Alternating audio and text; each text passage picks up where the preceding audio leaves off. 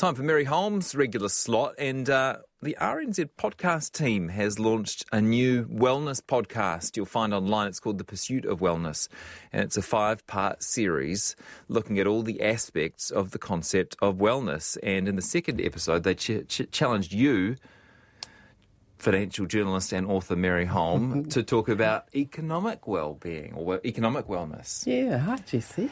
Did this take some nutting out?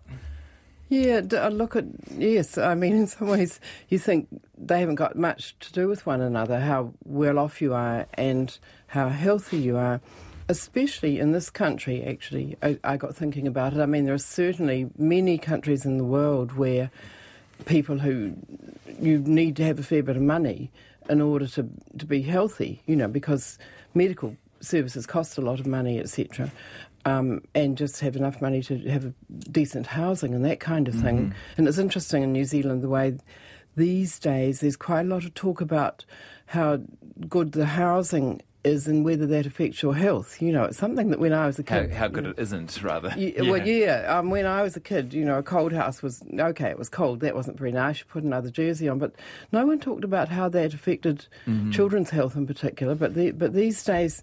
So in New Zealand, it doesn't feel to me as though wealth and health are all that closely linked, I think that's... Some people would probably object to that, wouldn't they? Yeah, look... Maybe in comparison to other developed countries? Yes, that's more what I'm thinking. Look, there clearly is a correlation between wealth and health in New Zealand as well, but compared with, say, America, where I lived for quite a few years, there's definitely more likely that the wealthier people have got better health. Because we've got a decent state health system, basically. True. But yes, you think about living in a country where you don't get treatment for whatever happens to affect your health unless you have enough money to pay for it. That would be quite different, Absolutely, yes. And in New Zealand, this is probably a bit controversial too, but you can buy healthy food. It's not terribly expensive. I know some people say, well, fruit and veggies are expensive, but if you buy what's in season, there's always some stuff all the way through. We could do a whole session on this, couldn't we? But I suppose others would say, depending on where you live in New Zealand, you might not have the same access. They've got this unhealthy food environments. But it's a very interesting topic. It is. Again, comparatively. Yes, so it's all comparative. It's very thought-provoking. The sort of first challenge that the people who assigned the story to me gave me was to kind of define economic wellness. And I sort of thought about that for a few days, actually. And I decided that it was to have enough money to cover all the necessities, plus some money for some fun, and but you don't need a huge amount for that, but you do need to have some joys in your life. Because life isn't just staying alive. That's right. It isn't just housing and food and all that.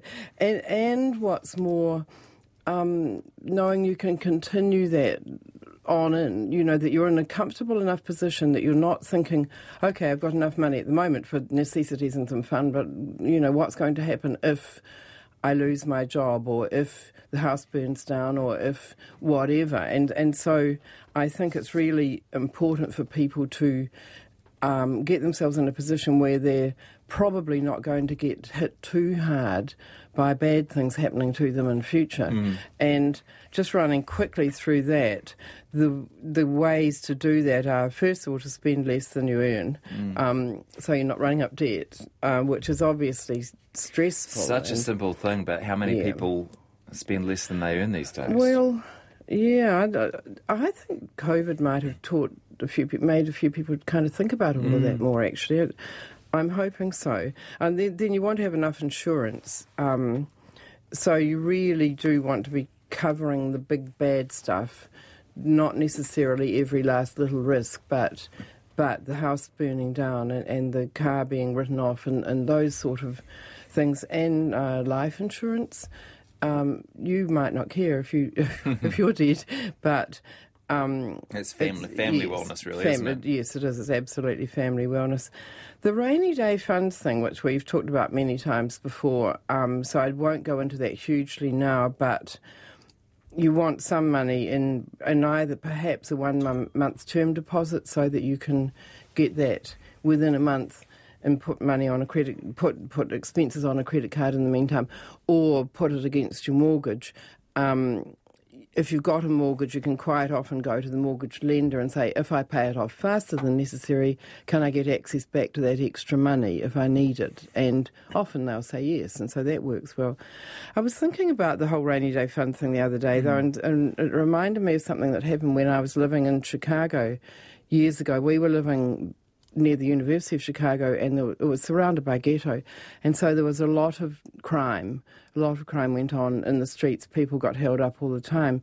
And an economics professor that we knew, he had a $100 bill which he just put in his pocket, and whenever he was walking around the neighbourhood, he had $100 in his pocket, so that if he was held up, he could just hand over the $100, and then they would tend to go. You know, the evidence suggested if they got some quick money, they wouldn't bash you up, etc. And the way he looked at it, he said, I spent that $100 the first day I put it in my pocket. It's not mine anymore. Right. What I bought with it is peace of mind from here on in. And I was thinking that's the same with the rainy day fund, actually. It's a great anecdote, by the way. You do without the money. You get your money into a rainy day fund, and that's a bit painful at the beginning. It is. You know, you've got to come up with that money from somewhere. But once you've got it there, you've actually spent it. If you think of it that way, psychologically, you've spent that money on peace of mind, and now you just get on with the rest of your life. Obviously, if you then have to raid that fund, you have to build it back up again. But if you think of it as something that you just have to be a bit hard on yourself for a little while to build up that fund, and then from then on in, you've got a lot less stress in your life for all the years to come. Probably, hopefully, you won't need it, or you won't need it often. And so it's actually quite a bargain, really, in terms of peace of mind, which is a huge factor in wellness. Maybe even earn a bit of interest on it? Well, quite, yeah. And although these days, if it's in a month term deposit, you don't earn much at all. If it's paying down your mortgage, you're earning the equivalent of mortgage interest on it, which is low these days, but still that's something. So, yeah, it's... Then, of course, you've also got to be saving enough for your retirement. We talked about that many times before, but that's also part of the kind of peace of mind and knowing that you're okay for the future.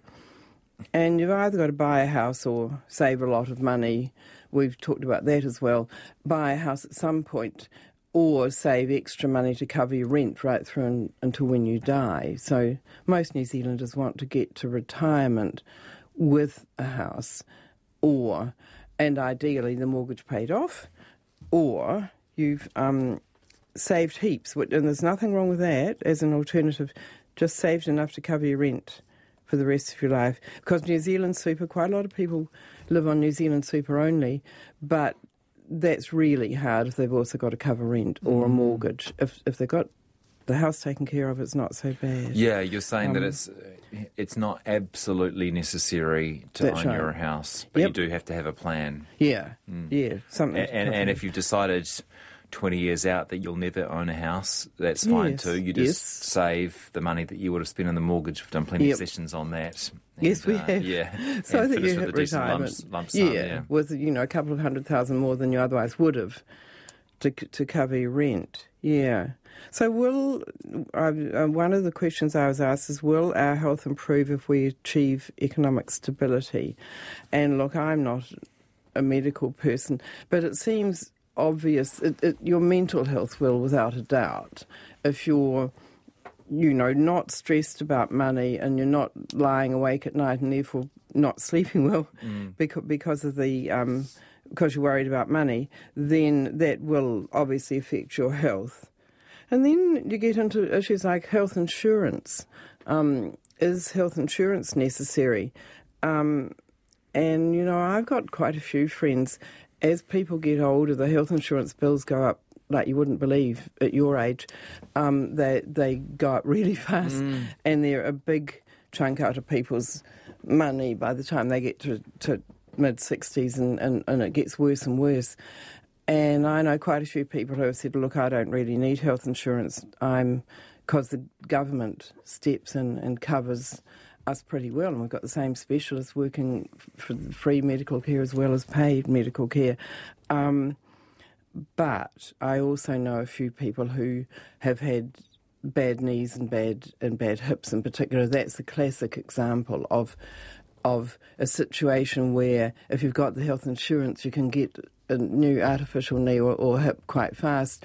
If you haven't, you tend to have to wait until you're really crippled. And there's no way that people are well or happy when they can't walk around the supermarket because their knees are too sore.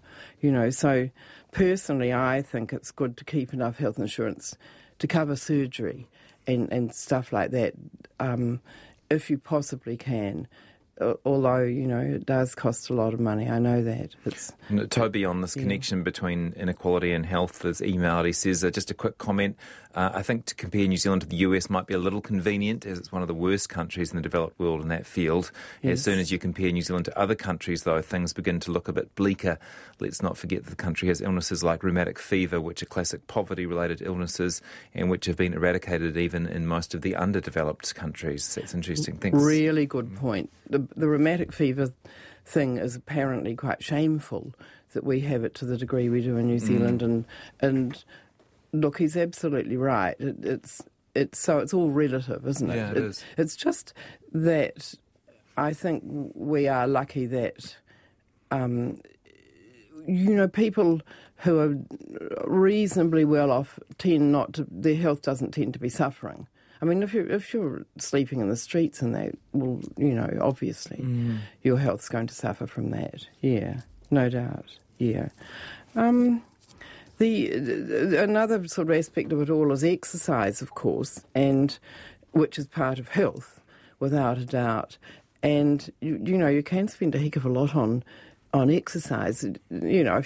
If your sport of choice is, say, skiing, which I do a bit of sometimes, and that's when you go onto the mountain, it's like you're spending a foreign currency. It really is. It's just even the food, very mediocre food in the cafes costs a lot. It's just ridiculous. Yeah. And the lift tickets and that, but it doesn't cost that much to buy a pair of OK walking shoes and get out there and walk or run, or a pair of togs, or and do some swimming. And there are some gyms and some pools and that are not very expensive. So yeah, relatively speaking, we don't do too badly. Have you got another question in there? I want to cover the National Party KiwiSaver policy. Any sort of conclusions on health and wellness then? That's on the health and wellness, I would say that it amounts to spending within your limits, covering yourself when bad stuff happens, getting the KiwiSaver fund looking good. So setting things up so that bad stuff in the future is not going to really knock you back are the main tips on that. On the National Party policy, though, that's quite interesting. Oh, yeah, let's get on to that. And I'll just tell you that Mary has written about this topic, economic wellness, on the RNZ website. If you want to look it up, it's easy to find, and it's also the subject of a podcast, and you can find that on the RNZ site as well. I've got the name, The Pursuit of Wellness is the name of the podcast.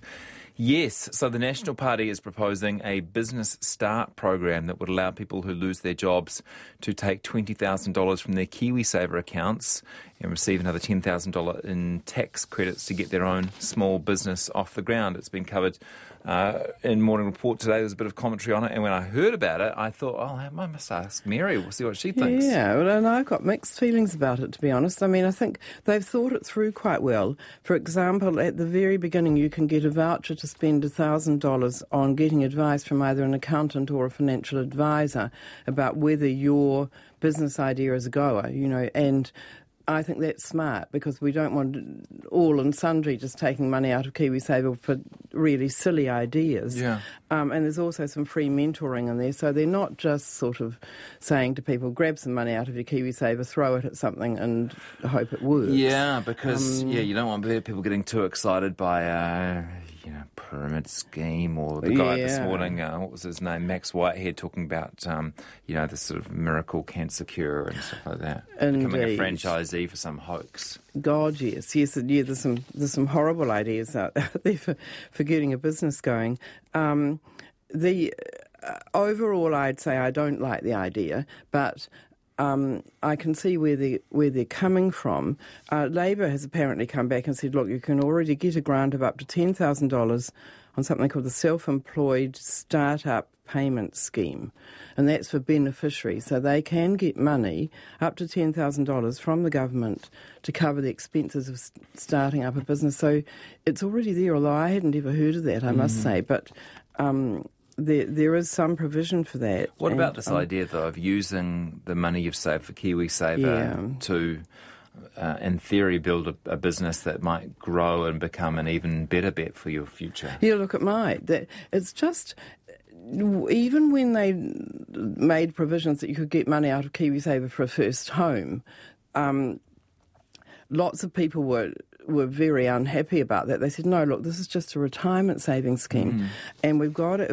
Once we start messing around with it too much, people are just not going to get to retirement with much money. I think with the first home, it's okay, because as I was saying 10 minutes ago, most people want to get to retirement with a home and some savings. And so taking some money out of the retirement scheme to get going into the home market is consistent with that, really. But starting up a business is much, much riskier than putting some money into a first home. You know, for most people, that ends up being, vast majority of the time, economically quite a wise thing to do. Business startups, every now and then you see the data on what the percentage of them that succeed, and it's low. It's way, way less than half of. It's something like only 20% or something like that of new businesses really go well. National is suggesting that people, test it first with an accountant or an advisor and get some mentoring in that, and that will all help. But it is quite risky. So the idea that people are going to take a chunk out of their KiwiSaver and lose it, quite often is. And one of the new KiwiSaver providers called Kura, actually, the guy who runs that made a good point that if someone at 40 years old is taking 20,000 out, that might amount to about 65 or 70,000 less at retirement, because that money's come out and so it's not in there earning compounding returns in the meantime. So, I mean, in the end, I prefer the idea that the Commission for Financial Capability has put before the government, which is where you have this little sidecar for rainy day money, extra to KiwiSaver. So instead of putting 3% in KiwiSaver, the idea would be people would put 4% in, and that 1% would go to build up a little side savings account up to $3,000. And once it gets to $3,000, then the extra money can just go into their KiwiSaver fund. And the idea of this was that everyone would be opted into it, and you could pull out if you wanted to. But if you didn't pull out, you'd have that little $3,000 building up. And I think we could say people could build it up to $10,000 or $20,000 if they want to.